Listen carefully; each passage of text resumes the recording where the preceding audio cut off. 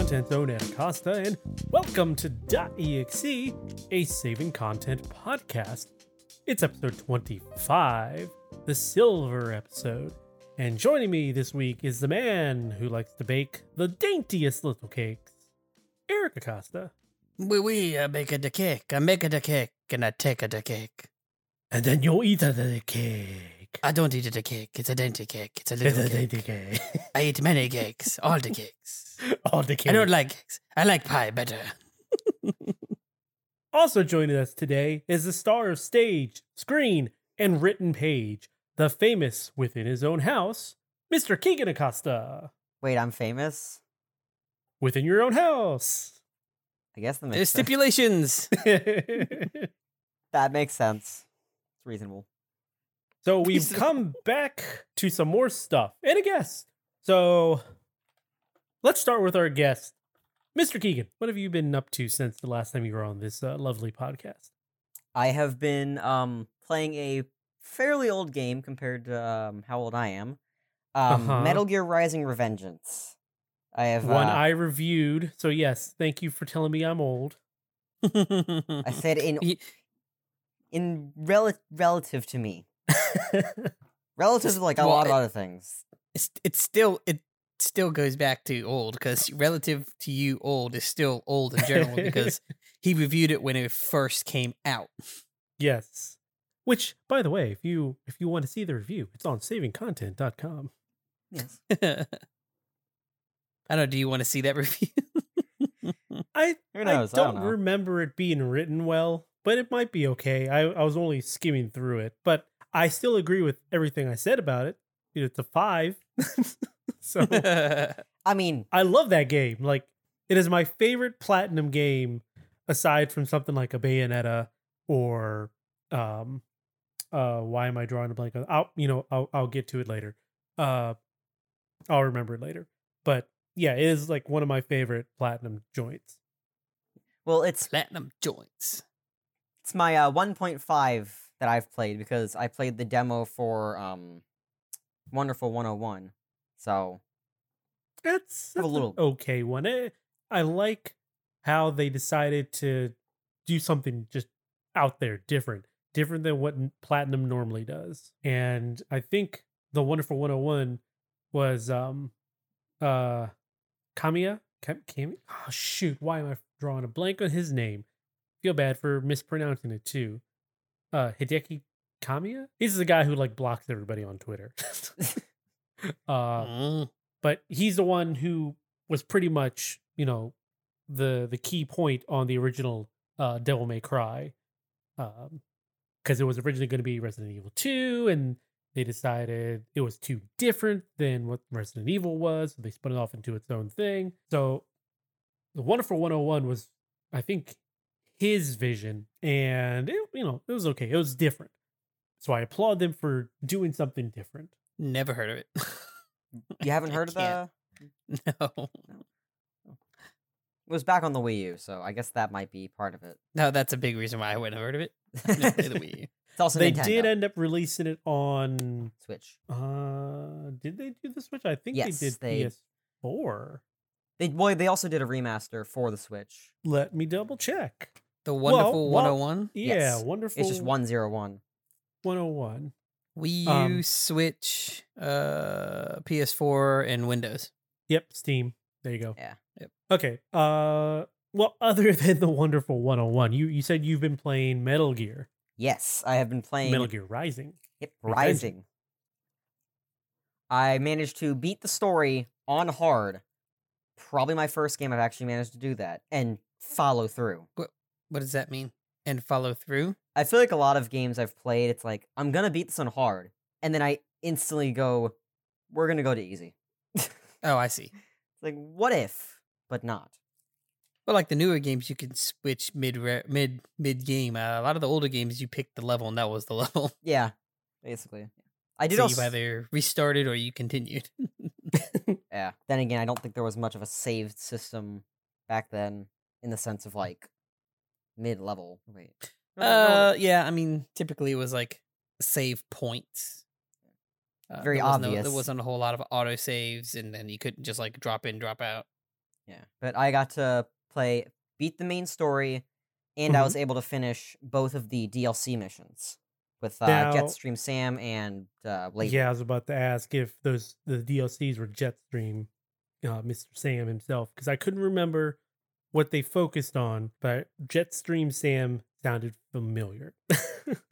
Yeah, with the first DLC mission, it was kind of talking about what Jetstream Sam, the reason that he met up with Senator Armstrong before Uh-huh. everything happened. And then the second DLC mission was about I think it was the events after um Raiden fought whatever the prototype name was, which then became Blade Wolf and the whole everything like that. Oh, Kind of talked okay, about yeah, like yeah. just after that and like how certain events played out. Okay, well, what did you think of the game? Like, what with the game itself? Was there anything of note that you wanted to talk about with it? Is there anything that was exciting, or was there anything that really just you know caught your eye that was different than kind of like modern stuff that you've played? Well, the one thing that certainly set me off was the blade mode. How when you have a full bar, you can Hmm. go into blade mode and be able to like slow down time and just cut things into like pieces of paper. That was probably my favorite thing about the game. Yeah, like y- you know, yeah, I won't say was my favorite. It was a neat part, but cool. Uh, you basically get into this what do they call it? Funk Zensatsu. Zendaitsu or something like That that. there you go. And then yeah, like if you remember back when they originally showed off, you probably won't know this, Keegan.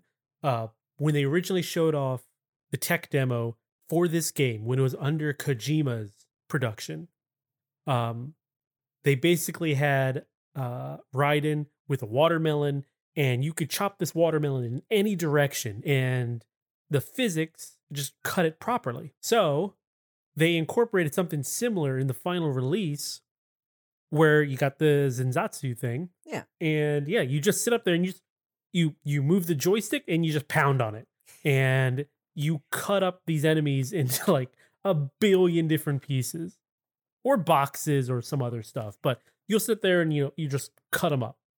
There have been Uh, multiple times where I've taken the controller, gone to blade mode and whatever, and instead of being a normal person using my thumb, I just put my entire hand on the joystick and start shaking around like a madman.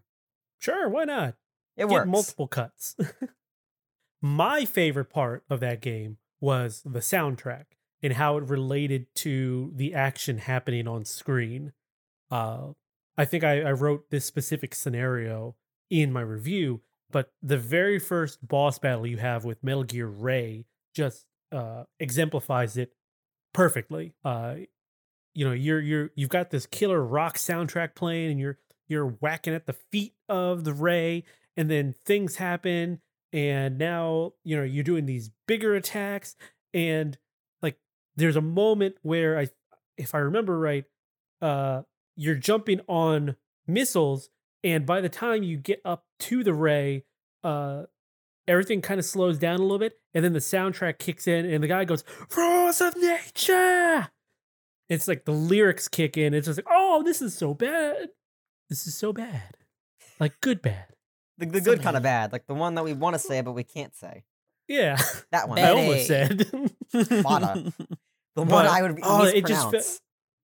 it felt so good to like my core. It's like, oh, The music definitely exemplified each of the moments. Because I know some games I'll be playing, it's like I'll turn the music off, but that was one of those few games that like I'm going to leave the music on because it fits so well. yeah. Like if Eric, if you were to ever give this game a shot, which I think you would like this game because it's got a lot of action to it. I would plead for you to keep the soundtrack on because it just makes a lot of the fights so much better. Yeah. I don't know. I may try it.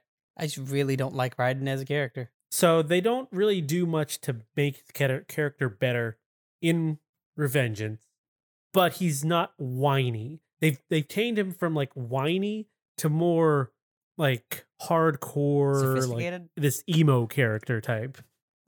I mean, he's still a killer, so Yeah. So, whereas in Metal Gear 2, he's just like this whiny kid, man.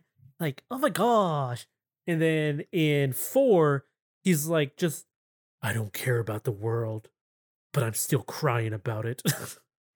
So so he was like a 90s kid and a 2000s teenager. Yeah. And then in this one, he's like, he's like I said, he's kind of like this hard-edged emo type. um he's like a blade. yeah, well, he calls himself that or something similar to that. He's just a weapon. Yeah. Uh I think he calls himself and that during part of the story. yeah. He was used by someone or like a group I of was people. used as just a weapon. Yeah. And my tool is a weapon of justice. Yeah. Yeah, that was something he liked Kept to say a lot sputtering. in there as well. Well, I mean, and that's I believe he That's- also mentioned that in 4. yeah, he does talk about that before. The whole thing is like with that, I'm like, oh yeah, but so is every other person that's in the government in these Metal Gear games. Like Snake was used as a weapon. Like they're all used as weapons. They were made and born and created for weaponry, like, as weaponry. As So a he's not gun. really different. I mean, He's just swords more are cool. whiny about it. Yeah. Swords are cool. So that's why I like Raiden Yes. better than Snake. I won't go that far, but I will say that Yeah. swords are cool in the way that Rising Revengeance incorporates swords is pretty darn cool. It's like anime. Sword trumps It is gun. very anime. Well, actually, all of Metal Gear is very anime. I was gonna say Metal Gear story story beats are very anime. Sorry. Um, Yeah, I can't just relate in with general. that. I can't relate with that because I have not played any other Metal Gear game. At least on Not my for own. lack of trying. I've given you the opportunities. So I know that you tend to like to skip some cutscenes from time to time, Every and once in a while. I feel like if you were to play Metal Gear and you skip those cutscenes, you would be lost. I mean, it would basically be, hey, you know what? You might as not play the game because you've learned as much information as if you were not to have played the game. Yeah. Like, I could see you'd be like, "Well, wait, why am I doing this? It's Why am I set in here? the cutscene." What is the They story talk here? to you in Why a am I in cutscene. Afghanistan? It's in the cutscene. Right? You know that hour and a half movie before? It's there. Yeah. Somewhere in there. Well, I mean, that's Metal Gear. that is very Metal Gear. Yes. Well, is there anything else that you wanted to talk about Metal Gear, or was there anything else that you had been up to? One last thing I wanted to mention about Metal Gear. When I beat the game, I was able to get the Marusama blade, and now I'm trying to figure out what's better, the Marusama or the Gray Fox sword. Because Gray Fox, it can cut through any infantry, just about any infantry in like a couple hits. But if you're looking up some information, when fully upgrading the Marusama, it's apparently really good for bosses, so I don't really know which one to go with. But I'm probably going to stick with the Gray Fox sword, just because it's a ninja sword. I mean, well, technically they're all ninja swords. That's a I good was point, just yeah. gonna say, I'm pretty sure they're all ninja. I don't think you have a short blade or a medieval sword in that game. I mean, I there's a haven't played machete. it, but that's different. There's a machete, That's A not a long broadsword. yeah. There's a stun stick, apparently. I only ever found the Gray Fox, and that was the only other sword I found throughout the entire game. But somehow you could unlock more, which makes no sense to me. What?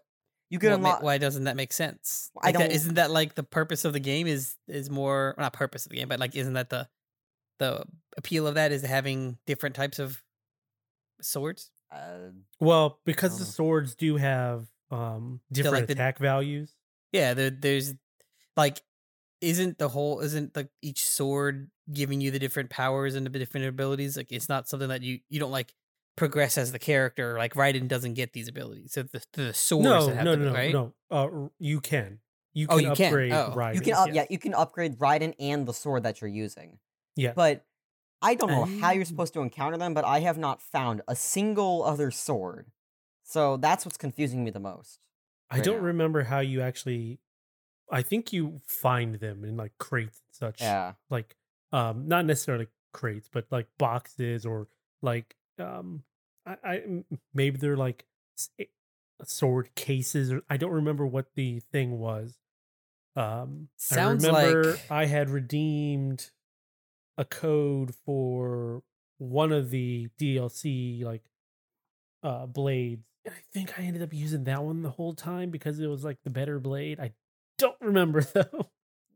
Yeah, I sounds like mm. someone needs to explore the world. Yes, someone should, because there's a. Okay, well, in his defense, Rising is very linear. Yeah, it's not. I'm not always like diverting from the main path to like find something, and that's just with Yeah, normal games. So like, if anything, there's like maybe a tiny little like not alleyway, but like a little cove that you just step in, and that's about it. There's no like branching paths or anything. You're pretty much just going from point A to point B where the game dictates you need to go. yeah. Gotcha. It also took me forever to realize that there were specific boxes that I could not figure out how to open until I got to the DLC missions, where I was like, "What about blade mode?" And then I realized that I can open them. Took me way too long. So I basically missed every chest I saw in the main game. I could not open. So something tells me that that's probably where those blades are. Probably. But I only ever saw 2, so who knows? Well, so I reviewed the game and I gave it a 5 out of 5. Ow. If you were to review the game today with today's standards, what would you give it? I would definitely give it a 5 out of 5 with how the gameplay works, and it's like, to me it doesn't feel as combo heavy as Devil May Cry, but it's still kind of got that general ranking system. Mm-hmm. It's just a lot easier once you finally get like some of the better swords, or sword in my case. So the other thing, what was I gonna say? The review 5 out of 5. You say it's 5 out of 5 as well. Shoot, I had something I was gonna say. Now I forget it. Nice. I have done that way too many times in my life. I'm now watching 2 fruit flies fly across my TV screen. Don't know where that came from. Apparently, this podcast is so entertaining that. I mean, just cut them in half, you know? Yeah, okay. Super swords over here. Yeah. I remember what I was going to say. What did you unlock any costumes? Yes, I unlocked the Desperado, the original, or the mariachi costume, obviously. Yes, that's the one you were telling me. Poncho. Yeah, the one you were telling me. That's like the one I wore throughout most of the game because it was like one of the only ones that actually changed much. Yeah. And then I also found one that was like, it was the original. It was the suit that you use in the prologue. And by the way, I went back to like get some more battle points for the Grace Fox sword. You can't bring any skills or whatnot back into that first level. It's just like set to a very specific thing. So like me trying to figure out how to dodge that like cleaning laser or sweeping laser from that final phase with Ray, I for the life still cannot figure that out. Because jumping doesn't seem to work for me. Is that when he's on the ground? No, well, when you're on the building and one of his wings is chopped off. Okay, so you're running up the building and he's shooting you, right?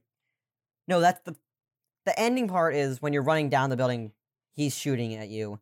I'm talking about the part just before that. That's the one where you're jumping up the missiles, though, right?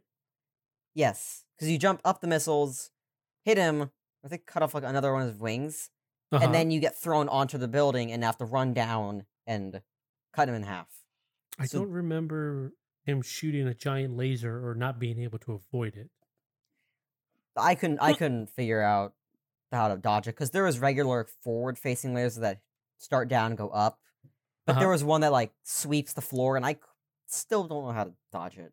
So large. Is this where you're on a building roof? Yes. And Ray he's doing like one of those typical game maneuvers where it's like, okay, I'm shooting missiles on the left side of the screen, I'm shooting missiles on the right side of the screen, or peppering the floor and you've got to dodge all that stuff? Yeah, that's basically what that was. Okay. You were on a roof. It was like fantasy where I it's seem to remember that you just had to jump at the right time, because it's basically a thing that kind of is sweeping the floor out from under you. yeah, Yeah. very annoying. So the other thing, what did you think about not necessarily the story, but the I guess the not the twist, but the surprise kind of in the middle of the game regarding the story? Which middle? Well, There's a lot of what, middles. it's been years, so if you haven't played the game, then this is on you. But when you find out about the children. Oh, that one. In a weird way, I wasn't very surprised. Just in such a weird way. It was like, I think that was more of a mental, like, oh, that's strange. Would someone please think of the children? Oh, someone thought of the children. Someone thought of them, all right. Someone quite thought of the children. Yeah. Yeah, and then the end fight with Armstrong is, it's iconic. That one was, that was fun. It's got some iconic lines in it, like if you've ever heard anybody quote "nanomachine, son." That's the that game. is straight from Armstrong. All right, well, what else have you been up to? I've also been trying to get back into Balloons Tower Defense, or as their Steam page calls it, Balloons TD. Yeah, I feel dumb in that for the longest time I didn't understand what TD meant. Like, this must be like abbreviation for someone's name or something. Balloons Total Destruction. Yeah, no, it's obviously for tower defense. Yeah, because that's what Balloons Right. is. It is a tower defense. And I didn't connect that for the longest time. Not my fault. For once in my life. No, that is not your fault. That is my fault through and through. It's just take it as it is and don't think too much about it. Yeah, I've been playing some of that. I've played previously, but I kind of just like hopped on and off for like the daily rewards because like I was at the point where I'm just grinding XP for towers to get the special stuff. Mm-hmm. But I'm seeing if I can try to get back in it so I can like invest a little more to be able to get the Paragon towers, which are basically your busted towers that require way too much money that I cannot figure out how to create in one game without screwing it up somehow. Okay. Yeah, they've also been adding. They've made like 5 Paragon towers. One for the Dart Monkey, one for the Boomerang Tower Monkey, one for the Ninja Monkey, one for the Pirate Monkey, and then they just added one for the Engineer Monkey. So trying to see if I can get that, but monkey money is hard to come across for me. Okay. I enjoy tower defense. I've thought about dabbling into something like Balloons, but it's just something about the style of that game. It's like, nah. Plus, doesn't that game have a lot of monkeys in it or something? That is the whole thing. There are no humans, monkeys and machines. And I'm not a fan of monkeys. So Oh. Ow. now, if it was a bunch of penguins, you might have something there. Or have dragons. Dragons are cool. I'm just not a tower defense person. There was a tower defense game I used to play on my iPod Touch. I think it was just called Tower Defense. I don't remember at this point. But, it was medieval themed.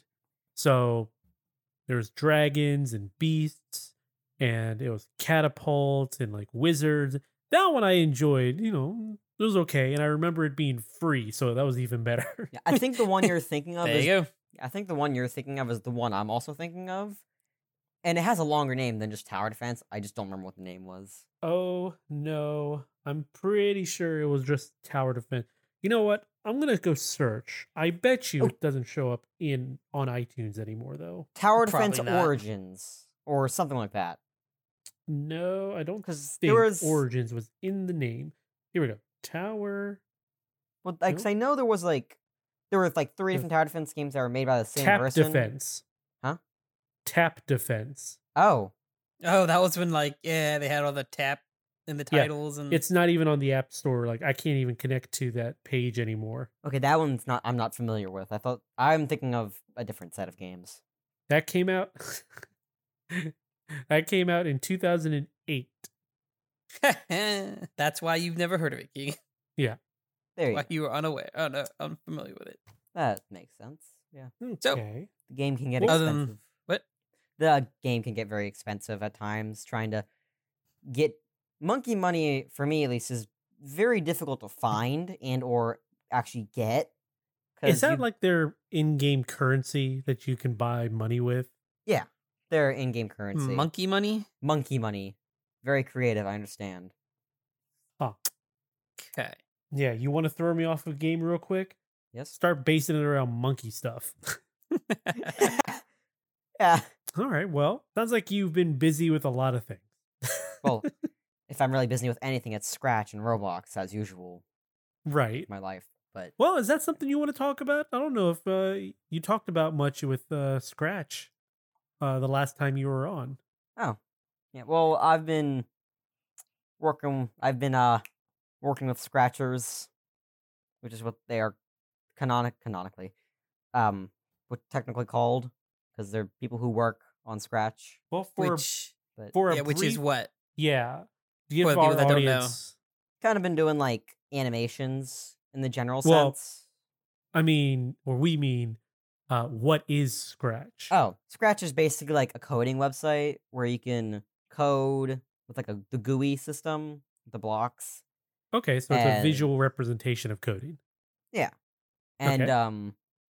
you can also like make art in it and be able to code said art to do things by making sprites, backgrounds, and sounds, and a lot of other stuff. Okay. And I've made, let me go to Scratch here, 163 projects. Hey, But then again, half of Me- those are like working with other people to make like a full-on project. So Okay. like you'll make it, they'll remix it to add something, and then you'll remix that to add something, and it just kind of keeps repeating over and over until it's fully done, which is called a remix chain. okay. Okay. I would just call that collaboration, but remix Right. chain works. My brain goes to remix chain because it's called a remix, and it just happens to roll off the tongue for me. So So Sure. so is it what you call it, or is it what is typically? These- that's what it's. that's at least what I typically call it, but I know Okay. there have been some other people that have used that term, that Oh, okay. word. So well, it's just you said it as if like it's commonplace, and common then you courtesy. went, well, that's what I know. That's what I say, and it's like, wait, just because you say it doesn't make it common. Yeah. All right. Well, Okay. anything else you've been getting into, or Uh, is that about it? that's just about it. I mean, I started the new remix chain with someone, so I guess that's cool. It's another fighting animation. Got like 5 of Alright. those.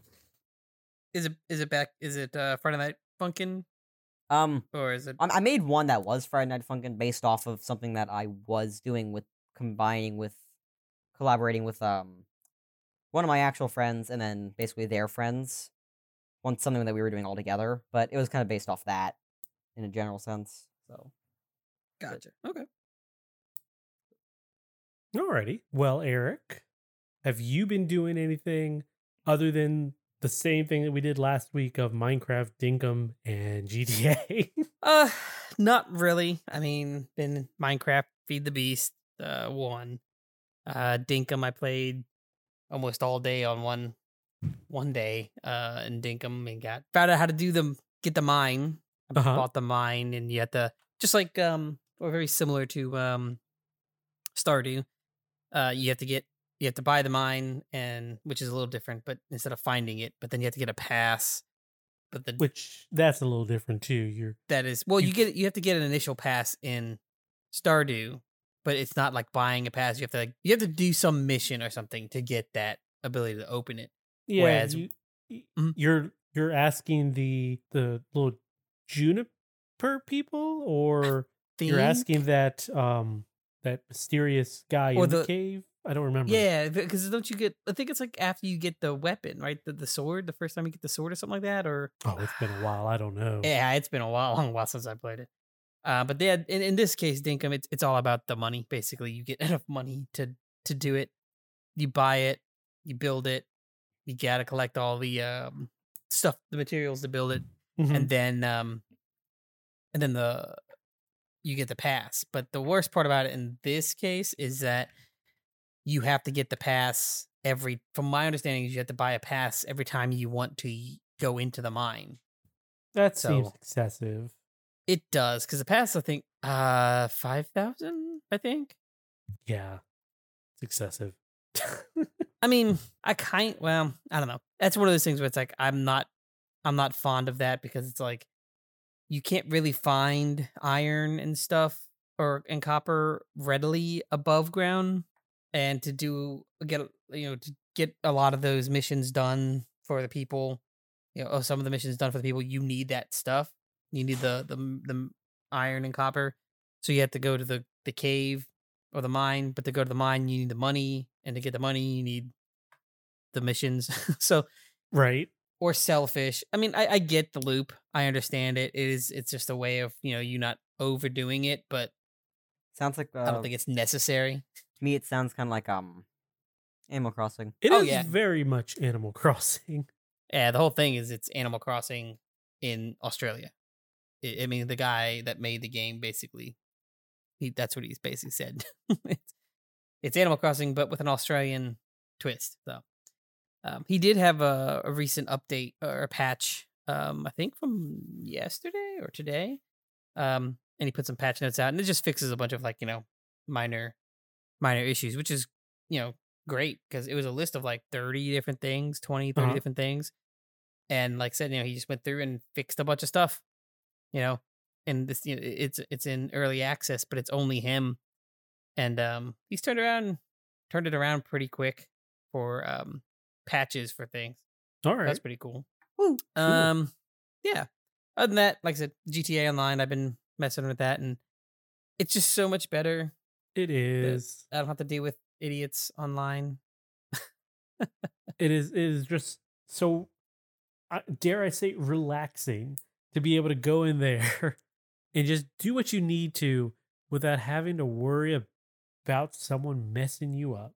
Well, it reminds me of like before it was stressful, because I'm like, I want to play, but I don't want to get mad. It's like I had to force myself to play. Uh-huh. Now it's a game. Now it is literally a game, and I can play the game and whenever I want to and just play it. I don't have to be like, I don't have to Right. be stressed. It doesn't affect me in a negative way. So Yeah. Because, as we said many, many episodes at this point, the worst part about GTA Online were GTA Online players. right. The more Well, you know. Okay. Sure. More specifically the modders, but other than that, I did play a game. It's on Xbox, but it's right now free with Game Pass, or Okay. you could play it online. You could play it, I guess it's streaming on Game Pass. Because when I go on there, it says play, but I don't have I don't know. I don't have it never installed a shortcut on my desktop. I don't know Okay. if maybe I just didn't click it or whatever, but it's called Space Lines from the Far Out. I don't think I've heard of this one. Yeah, so I was listening to another podcast, Nextlander, Yes. and Good- they had Good folks. yeah, Friends good of one. the show. Yeah, that'd be awesome. I mean, they're cool, but they were talking about it, and they were like, yeah, it's kind of Kerbal space looking, and he's like, not really for me and the kids, but it looked fun. So I was like, let me look at it, and I can see where they get the Kerbal space look. Uh-huh. Just because they got they're humans, but they got big eyes. But it doesn't really remind me of a Kerbal space program, the little Kerbals. But the whole point of the game is you work for a space line, which is like basically think of a cruise liner, Mhm. but a spaceship. And you really, I mean, you could play it single player, but it's really meant for like multiple players.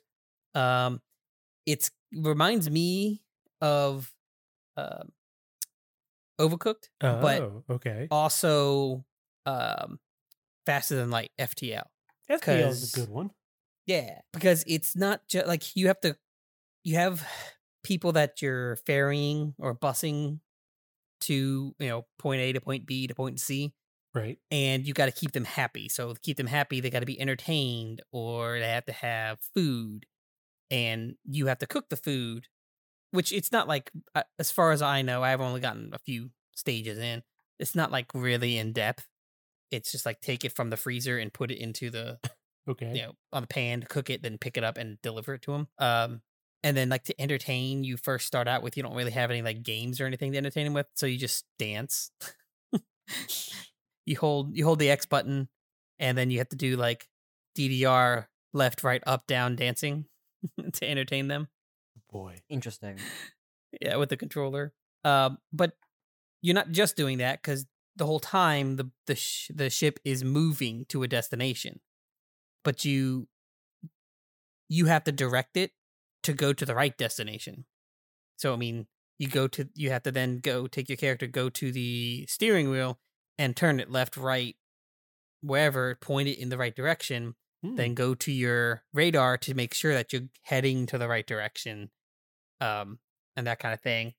Then you have to also go to your battery and make sure your battery is powering the rockets or the anti-gravity or the gravity producer or the food. So like that's where it comes in where it's multiplayer, because you can do it by yourself, but it's you running between all these things, and sometimes I'm assuming when it gets later in the game, you don't really have a whole lot of time between these actions that you need to do to be able to Okay. do them all. So like, you'd have like one person manning the ship and doing something else while another person's like feeding and fixing things. And I'm assuming it does get a lot more hectic. Like I said, I haven't gotten too deep into it. I've only gotten like a few stages.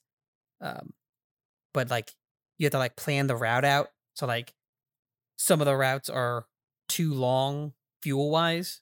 So you have to like stop at a fuel depot or find a fuel depot or stop at like a almost like a plane, like a layover. We can't go all the way over there, but we can go here, lay over here, and then go to here. Huh. Okay. So it's pretty nifty. I like it. Keegan and Genevieve might want to try it and see what we could see what it's like multiplayer.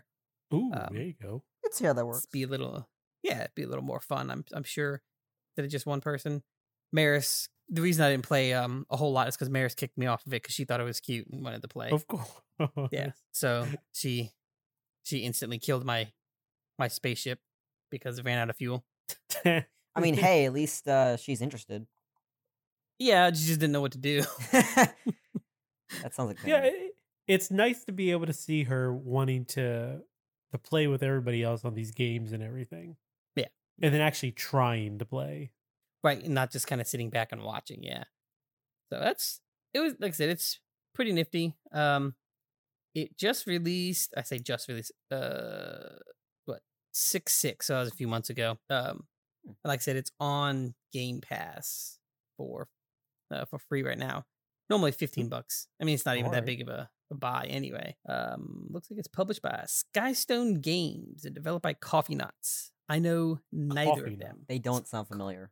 Coffee Nuts. Yeah, I don't know cool either name. of them. That is a cool name, right? Yeah. But other than that, nothing. Nothing else new. We are going to try Unrailed. Oh, We downloaded it, but we haven't tried it yet. that as well. I have downloaded that as well. As Rail? Azrael. Apparently, I can't speak. Woo! I mean, it worked. As Rail. Maybe next podcast we will have conversation about Unrailed and see how we liked that. Yeah. I'm curious to see how that plays. So I watched some other. It's not a new game by any means. It's older, but I've watched some playthroughs on it, and like Achievement Hunter and them did it, and it can be fun, but I'm sure it can certainly be just like Overcooked can be fun, but also upsetting, depending on Yeah. who's playing, because you can really mess with people. Yep. And that's through Epic. Right. And actually, the next game coming free through Epic is Cook Serve Delicious 3, another review I've done, another 5 out of 5. And I recommend everybody go get that because it's really good. So when that came out, I got it for Des because she liked Overcooked, and I was like, oh, she might like this. It's a little different. She very much did not like that. It was too confusing. It is. Well, okay. What did you guys? You played on the PC? Well, I played. It was on the PS4. Okay. I will say that it is better on controller than it is keyboard, but even better when you have a touch screen. Yeah. So with Cook Serve Delicious 3, the Switch port is really, really good. You can just go quick tap. Yeah, that's how I play, is on the Switch with the touch screen. Otherwise, I don't remember if they have two, but they definitely have Cook Serve Delicious, the first one, on iPad, and that works really well on touchscreen. They might have the second one. I don't remember. Like I said, they don't have the third one out yet on mobile. I don't think. But if they did, I would probably buy it again. It's a fun game. I really like it. Yeah, it is one of my favorites. It's just one that I don't go back to a lot because it's one of those that's fun. It's a fun stress, but I can't play it all the time because it is stressful. Mm-hmm. Yeah, a lot of that does come down to make sure you're hitting the right buttons, and you lose a layer of that when you're using the touchscreen, and it's more about speed than it is about accuracy at that point. Yeah. So what about you, Ed? What have you been in? Nothing different. It has been Minecraft, Dinkum, and GTA. So I'm not going to rehash all of that because it's all the same stuff. Like nothing has really changed in our time. I mean, in Dinkum, we've done the co-op, and the other day we were playing and Maris hopped on with us, so that was interesting. That was yes. She was running around just like she does whenever she hops on Animal Crossing with Mom's copy of the game. First thing she does is she goes and grabs an axe and wants to chop down trees. Murder. Yeah, I don't know what it is about chopping the trees down, but she's a very destructive child apparently. And then every time she comes up, Uncle Ed, follow me. Follow me. Oh yeah, she started that in Dinkum, and I was like, no, we're not. This is not. Follow the leader, Maris. Stop. I put my foot down in there. Like, you will play the game, but do not follow the leader. That's not the purpose of this game. I was mean, Daddy. But that's all we've been doing. Other than that, is just I guess you could call it a food corner with culinary expert Ed. I bought some Tang the other day because it had been actually 2013 was the last time I bought Tang. I reviewed Metal Gear Rising in 2013. Oh my gosh. So the last time I bought Tang was the last time I guess I had an actual discussion on Metal Gear Rising. So now that we're talking about Metal Gear Rising and I had Tang again, it's kind of funny. So we're reverting, we're just, time traveling. Well, this Tang, so I made the Tang and I drank the Tang and it tastes like Tang. That makes sense. It's watered down orange drink. Yeah, basically. I like it. I like Tang. So I decided to kick it up a notch and put a shot of vodka in there. Adultified. The only vodka I have is the Old Bay vodka, which is good vodka. Oddly enough, when you take a shot of the Old Bay vodka, you don't really taste much of the Old Bay. I think a lot of that's just because it's vodka is the expectation that's it burns anyway. So like any spice wasn't going to linger. Right. So I put it in the Tang, and boy, you could taste the Old Bay now. So I drank it. It was fine. I won't really do that again. So instead, when I went out to the store to pick up stuff for my dinner tonight, I went and got a thing of pineapple vodka, and that goes really well with. I was that probably Tang. tastes a lot better. So that's a good one. Like a tropical smoothie. I also got myself a thing of Bird Dog apple whiskey, Yes. Excellent. and I grabbed a half gallon of cider because they didn't have a full gallon for some dumb reason. So I found that they don't typically sell full gallons of cider until like the winter seasons. Oh well, that's You dumb. can find half gallons all over the place, but till it gets warmer, colder. I mean, and it's probably because of what you're gonna use it for, fossil or wassail. Oh, I'm just gonna dump some Bird Dog in there and go to town. Yep, here we go, a wassailing.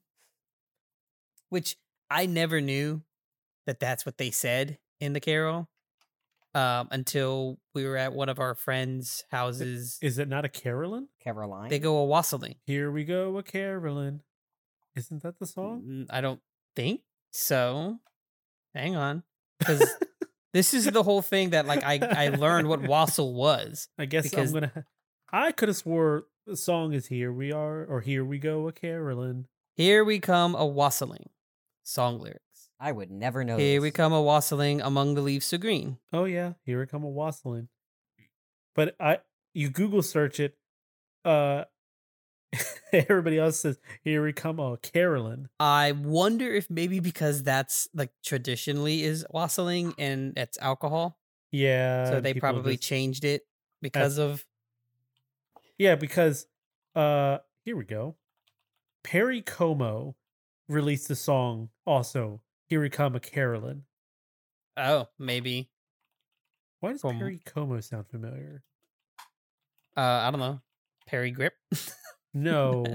Does he do did he do a lot of Christmas songs? I don't know. I've never heard the name. Let's see. Perry Como, American singer and actor, 44 years with RCA. Holy crap. 1932 to 1997. What is Perry Como's most famous song? I don't think I know any of these songs. Nope. Till the end of time. If I loved you, some enchanted evening. Yeah, I I've guess never I heard would any of have to these. hear them because just the title doesn't. Title's not helping. Yeah. Well, so kind of to swing back around to the tangent that we initially had on wassailing, is the story was that like me and my wife, we have a friend that we hang out with a lot, and his dad and his dad's friend were making wassail, and we were like, what is this? And they're talking telling us about it, and his dad's friend goes, yeah, like the carol, Christmas carol. I'm like, the what? And he sorry? sang it. I'm like, wait, that's what they're talking about? He's like, yeah, this is it. So we had it. We're like, holy crap, this is delicious. I mean, it's just apple cider with rum, or some sort of rum or alcohol Well, in general. But yeah, Yeah. So this is or apple- bourbon. You can use whiskey. Yeah. Something that's not super sharp. Yeah. Because So I bought. Okay. Here was my little adventure. I went to Adventure. Food Lion and got the needed vegetables for my dirty rice that I made tonight. And while I was there, there's in Virginia, they're ABC stores. They're the liquor stores. You can't just buy hard liquor at like a convenience store or anything. You have to go to these specific liquor stores, and there's one in the same shopping center. So I was like, you know what?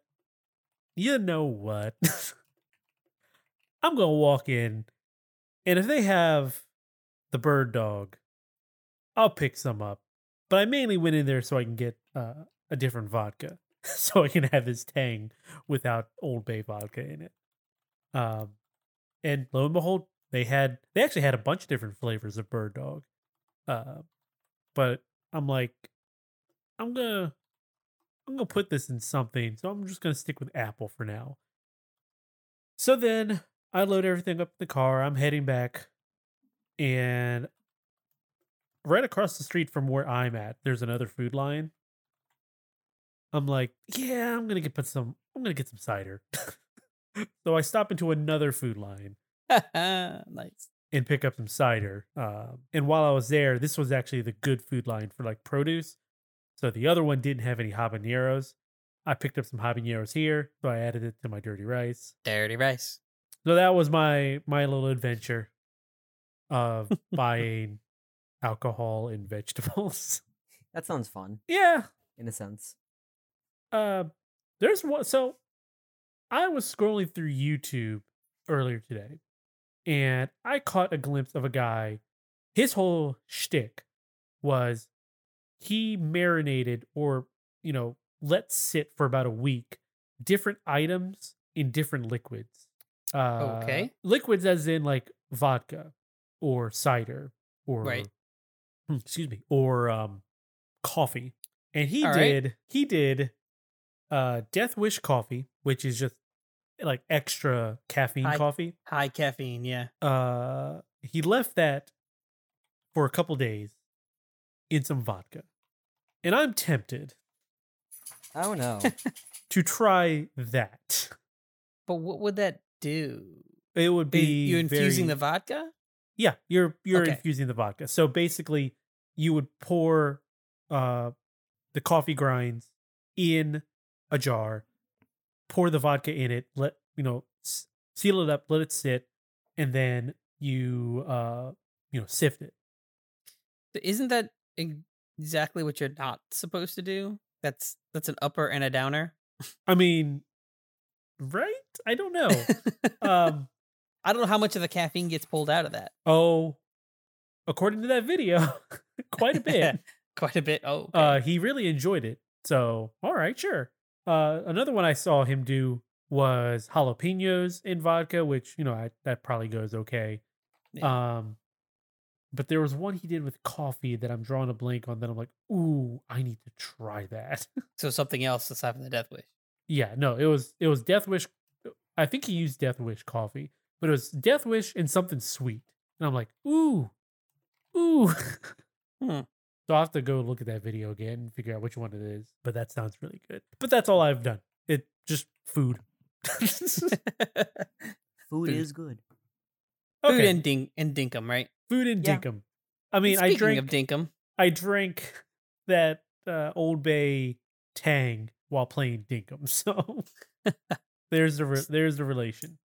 right? Well, I mean, the next relation is dinkum is a early access game, right? It is an early access. That's what I've game. been led to believe. You've been led to believe by who? You guys. By Steam. By Well, Steam. Steam? Steam said Steam so. says it. Yeah. Steam Steam did never it. lies. Steam did it. Steam never lies. And our topic for today has to do with early access. Back in the day, there was a thing called a demo. And it was a slice of Demos. life of the game. Yes. Now, you'd be hard pressed to find any demos. Yet you'll run into a lot of like betas or alphas. But the big thing now is early access. So the question we pose, has early access replaced the demo? Or are they even the same thing? Right. I will go out on a limb and say they are totally different, yet at the same time have replaced the demo. So I was actually thinking the same thing. They are very different beasts. Early access is consistent updates, and you get a quote unquote full game. You get Right. early access to the full game that is currently made. Right. Where the demo is the slice, like you said, the slice of a game. It could be the beginning, middle, end, whatever, but it's only a section. Yeah, the early access is you're getting the actual full game as it is at that time. Right. So however much the developer can play is what you're able to play, versus you're getting just a piece of what the final game is in a demo. which, based on how some developers have developed their game in the past, is not technically a slice of the game. It is specifically designed to be a demo. Right. It is designed and optimized for that demo to do well, Right. which doesn't necessarily mean the game will do well. And It's a like one and so, like done. Keegan, I don't know how many demos have you played? Like, yeah, is demo a thing for you? Because me and Uncle Ed, that was how we tried out games. But for you, is that even viable? I have his answer after he's done. I'm sorry, You what? have his correct answer. I have his How does correct how does that answer. work? No, go ahead. Well, No, you finish. I didn't even start. That's not how this works. We're not bending time, are we? Anyways, A time bender. I haven't really played a lot of demos. The latest Mhm. demo I can really recall playing is the Ultra Kill demo, and I have Okay. no idea It- what that is. it's a video game. Ooh, sassy. Sassy. Like, I mean, No, I have lots of- no idea what Ultra Kill is. Like, is it what is it? Steam or is it on like console? It's on Steam. There's Okay. a full release, but What is So demos are a thing though. Like yes, they are that, still. that a was thing. why I was okay. I yeah, just, no, you still can find demos on Steam. Yeah, and, they like, still exist. consoles and everything. I've just Well, found. yeah, I mean, I know that they're there, but it's one of those like, are they still something that like the younger generation actually find usable? At least for me, they're pretty nice because like with early access games, it's not foolproof that an early access game is going to be free. So True. it might go from free to actually costing money to be able to play. Right. While demos, true. you can count on the fact that they're going to be free, and you can try out the game before you can confirm that, hey, I want this. Yep. So Okay, like, so you would say that a demo is still very viable. yeah, it's still something that could item. be used essentially. Okay. So he mentioned that he hasn't played a lot of demos. I'm going to rebuttal and say Rebuttal. that a young child Totally not downloaded me. a lot of demos on his uncle's Xbox. Totally wasn't me. It was my sister. Okay. Pronouns have defeated you. Dang it. It's my cousin. Yes, you when we were all pretty much in the same house, you downloaded a lot of demos on my 360 because they're free. So you go and play a short little bit, and that's what you would do a lot. Yeah. That So, sounds yes. like yeah. That It's a free game. that was in a because he sense. was not allowed to just download anything on my PS4 for free. Yeah, that seems about right. But yeah, so I mean, demos still have their place. Yeah, there's still a reason for them to exist. It's not like But I do feel like a lot of publishers, Mhm. Mhm. uh, And I know where you're going with this. they utilize the early access model or an alpha or a beta build as your demo. And even then, like a beta build of a game, sometimes they feel like they're a demo of the game and not an actual beta build of the game. Right. It doesn't feel like it's actually a build. It just feels like, okay, here's a section that we want you to see. Yeah. So that's basically a demo. yeah. So it's like, has the demo been replaced? No.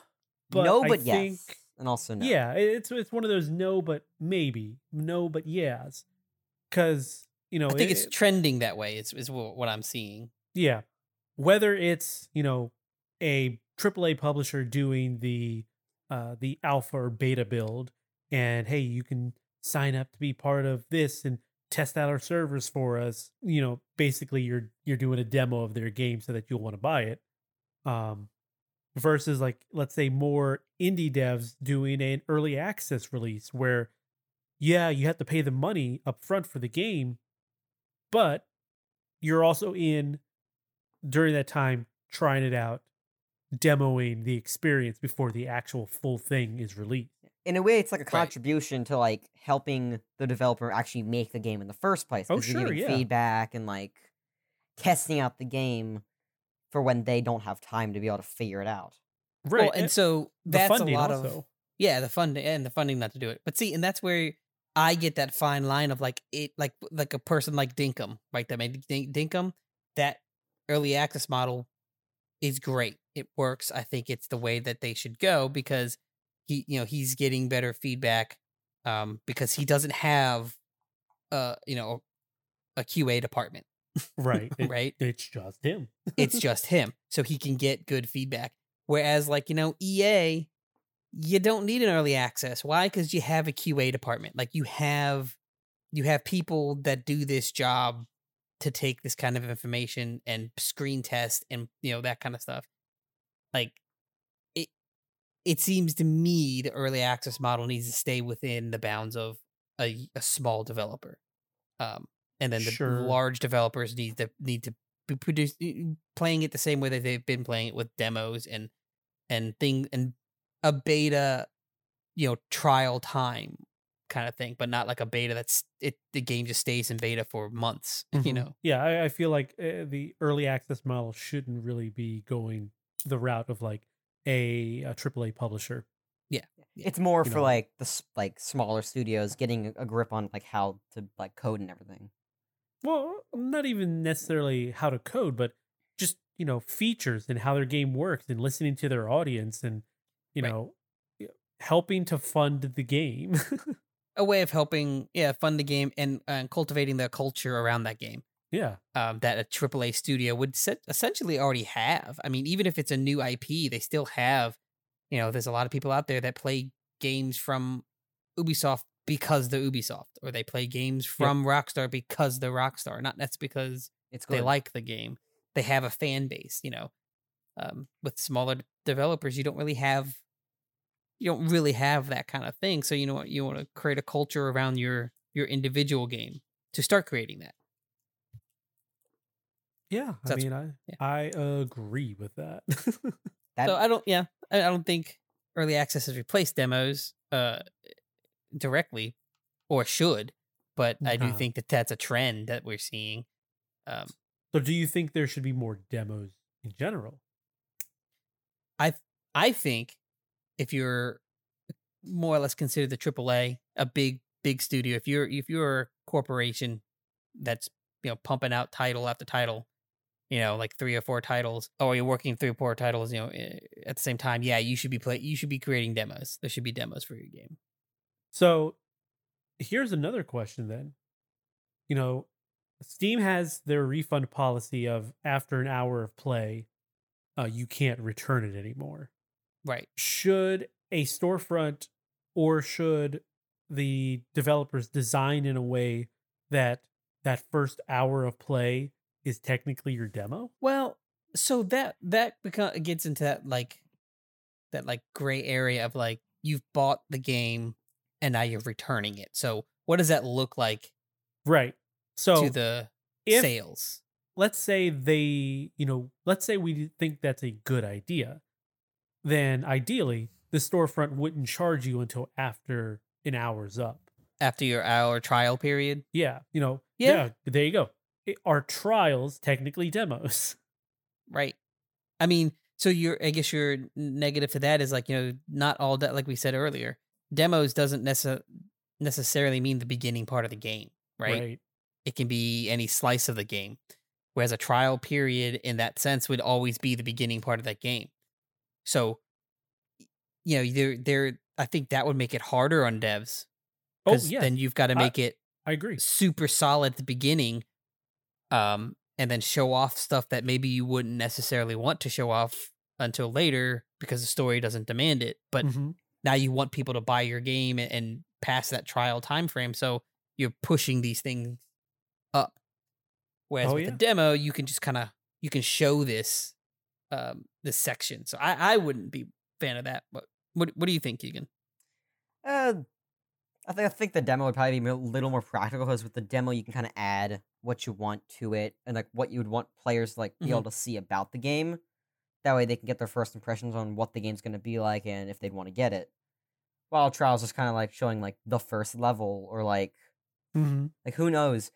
you might be grappling across like pits in the first level, but maybe like 10 levels later, you might be like jetpacking across chasms with like octopi over it or something. So it kind of like True. with the demo, you can kind of like compile everything into one section or one game. You can compile everything into a demo, so that way people can get an idea on what they're looking for, and if there's anything that you'd want to like keep out, you can like hint to it in the Mhm. demo. Right. While with the I kinda trial, liken it's specific. Yeah, I like kind of liken it to like a movie trailer, Yeah. right? Movie trailer has got little snippets throughout more or less the whole movie, and that's what you're showing to get people enticed. But if you were to show the first 30 minutes, or not even that, the first like 5 minutes of a movie, you know, that's not going. Most movies are not going to be super enticing. Yeah. Yeah, I mean, that's it is a curated experience of what you can expect in, that piece of media. Yeah. So the question then becomes, if we are to expect more demos, then does that not put more work onto the devs and more planning time that needs to be done to set aside so that they can make these demos just for marketing aspects, essentially? Yes, I mean that certainly does. But see, I'm a fan of I don't need a game every year Oh, from yeah. No. from a big dev studio. You know, my I my agree. Assassin's Creed doesn't need to be annual. Well, yeah. I mean, that just gets into a whole nother topic of like, if annual. Ooh, we should write that down. Should there be annual games? That'd be an interesting one. Or should annual releases?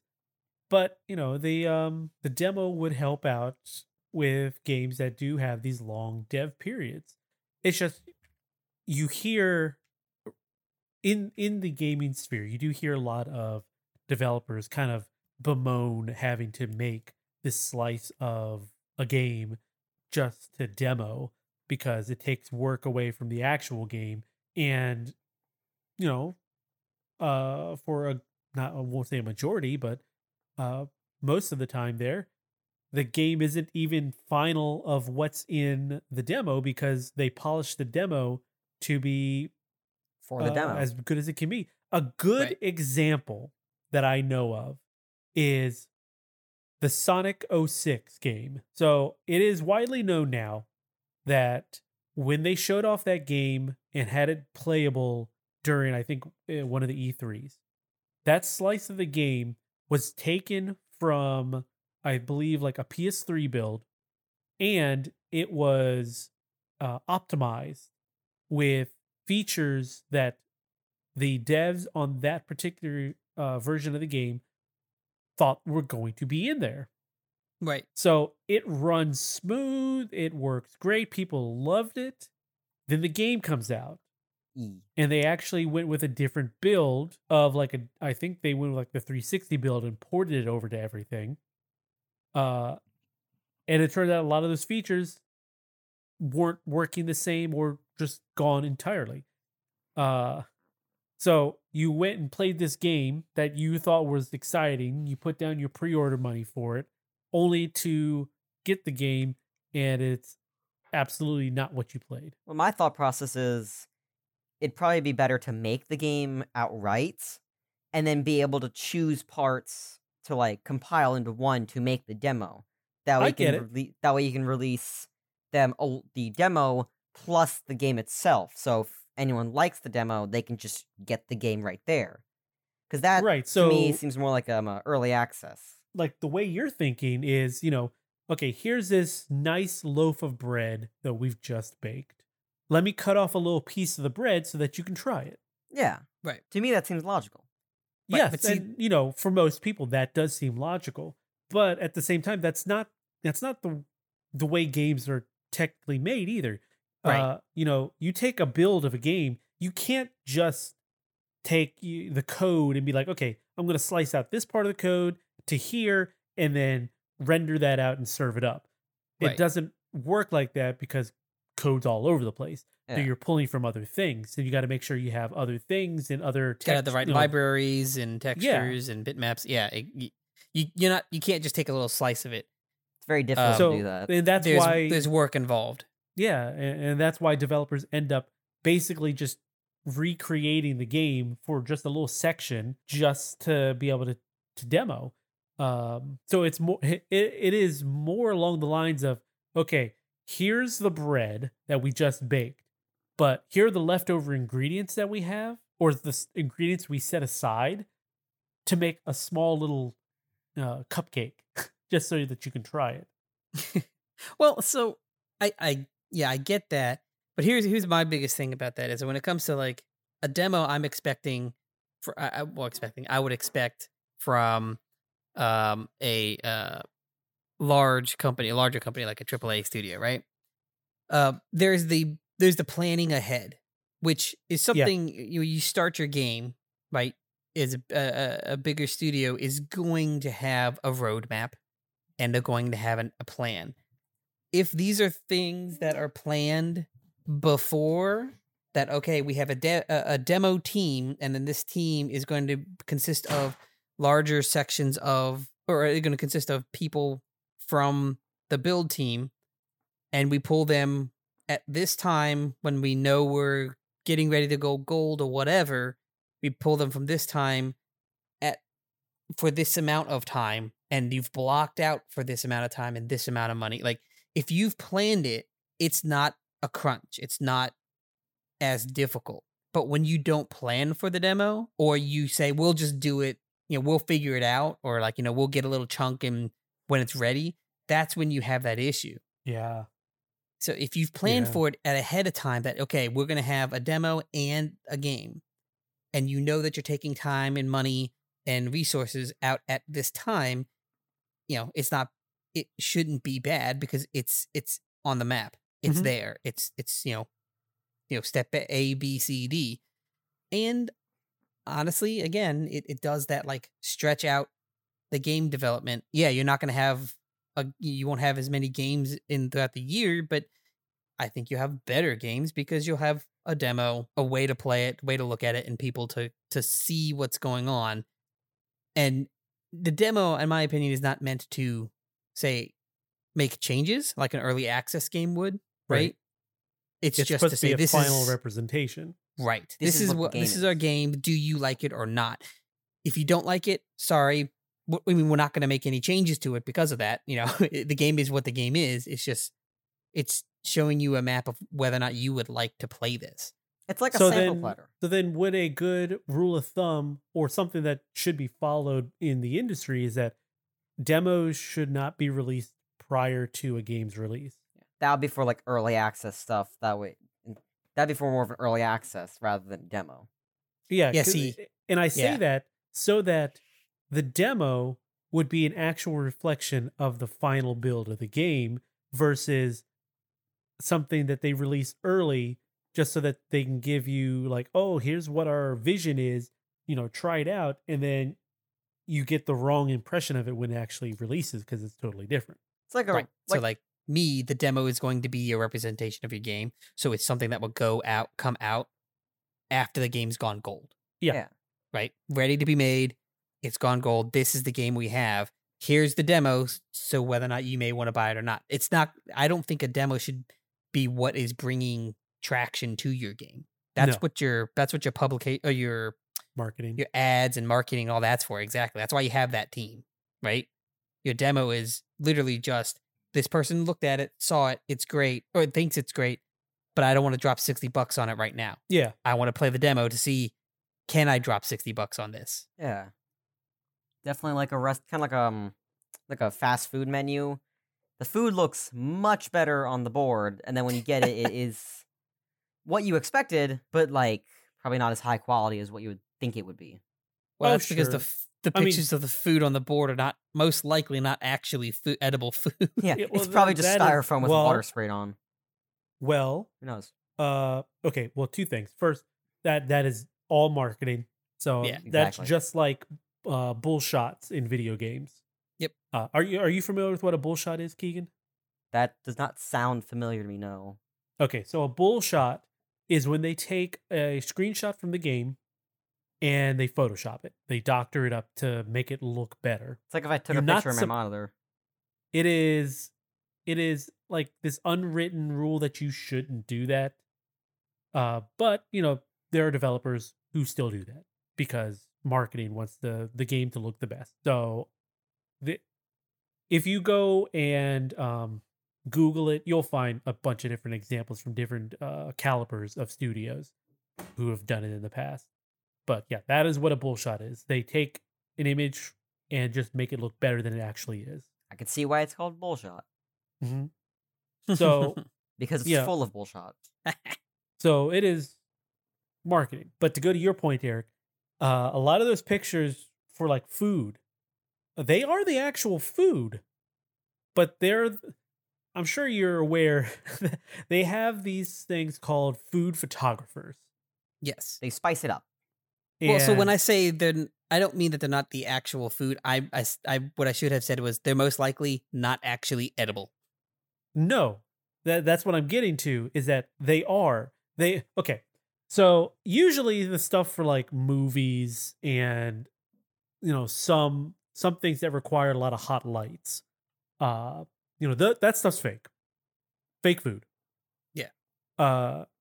Typically the food that you'll see in menus and advertisements, they typically are the actual food that you would eat, but they are cooked in a professional environment, and they have these food photographers who are basically hairdressers for food, and they will go and decorate it and get it in the right position so that it looks the best for the camera.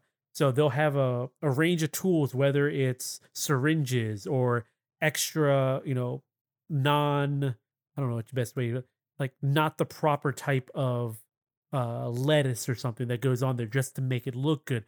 Or they'll stuff the bun with something so that it elevates it a little bit higher so that you can see the crinkles in your lettuce with the ketchup and the mustard that's coming off of it. It's a whole design ethos. So I mean, a lot of that stuff is edible.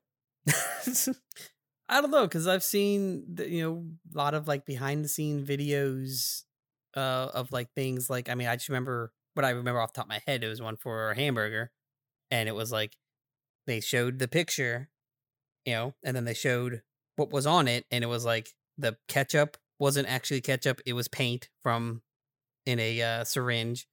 It was that the cheese wasn't cheese; it was like a plastic corner that looked like cheese, so it wasn't even the full thing. It wasn't even a full square; it was just a corner of cheese.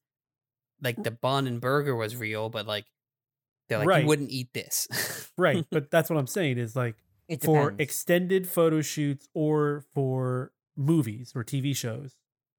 Yes, that is correct. Typically for, a short photo shoot or something that's going to be like on a menu or something, they're just going to use the stuff that's there because it's going to be like that. They're just going to be in there and take your shots and go. Yeah. But yeah, for things that require long setup or you're going to be there shooting a long time, yes, you're going to end up using other means because hot lights melt things. Right.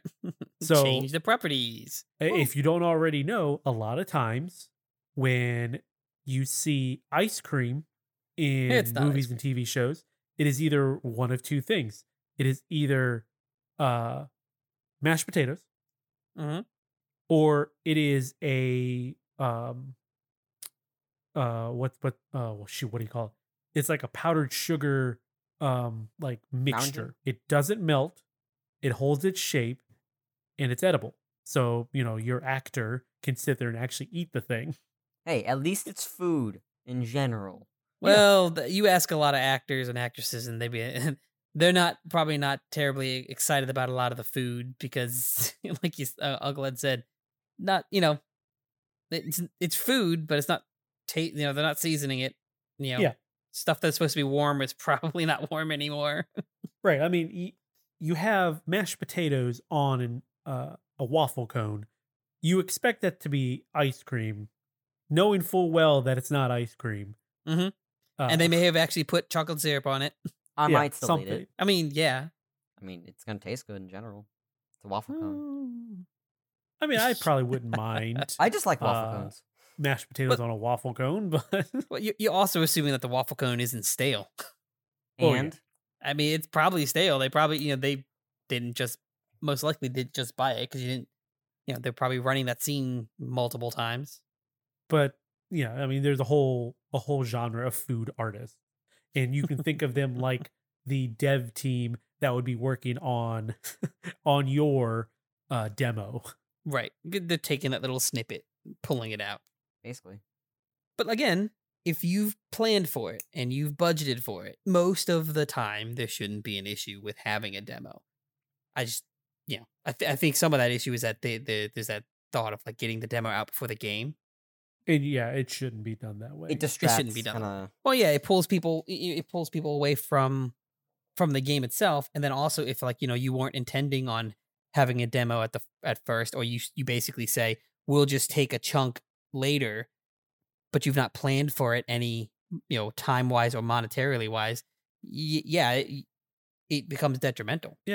I mean, in this day and age, I think honestly, the best thing out there is a combination of one, reading reviews from trusted sources that you trust, savingcontent.com. Trusted sources that Like- you trust. Yes. like savingcontent.com, Hey, and Let's Plays. Yeah, Let's Plays I think are a really good tell, because reviews are great and it's a good like entry into like, hey, this might be a game I like, but that Let's Play I think is going to tell you better because it's You a watch it in gameplay motion. aspect. Yeah, You watch it in motion. It shows you the actual gameplay. Right, the mechanics and that kind of thing. Yeah. so yeah, like you go read the review, see if it's something that you're interested in, and then go watch someone play it. And if that's something that is like, oh, well, yeah, you can feel the urge within yourself of whether or not that's something you want to play. Yeah. And after you've done both those things, you've pretty much accomplished what a demo does, and the developer didn't have to work any extra harder on it. Which, okay, for like smaller developers, but I mean, you're a big AAA. Hey, you should be paying someone to do that. Sorry. You might as well. You've got the money. Pay someone to promote. Well, not promote, but pay someone to do that aspect. Yeah, and again, I think if you do that, it should be after the game's gold. Yeah. Because you're showing a better representation of What the what game the game actually is, is. not what you want, not what the fans want it to be. That's how you lose people. Yeah, I mean, because people then feel duped. Yeah. Right. Like, I wanted this, but you gave me... I wanted a hamburger, but you gave me a hot dog. I mean, yes. Yeah. There are times where it feels just like that. Hey, this demo did this, but the final game did not do this. What's What the up? heck? What did you do? All right, well, I want to thank everybody for joining us today. I am very If happy you to haven't be here. yet, subscribe to the dotEXE podcast. Did you enjoy today's discussion? Let us know. Send us your comments, questions, topics, and corrections to dotEXE at savingcontent.com. You can even leave us a comment at Saving Content on Twitter and Facebook. Saving Content is also on YouTube, so subscribe for video previews, reviews, trailers, and original content like this here dotEXE podcast. Are you looking for more gaming discussions? Then check out Saving Content's Quick Save podcast with Evan and Scott. Brand new episode this week, so give them a listen and enjoy their stuff as well. I want you all to remember to visit savingcontent.com for the latest news and reviews. This week we've got Hard West 2, a review by Mr. Scott himself. And before we go today, I only ask for one tiny favor, a simple 5-star review. 5-star, 5-star, 5-star. You gotta repeat it 3 times for people. You can even do it right in your podcast app.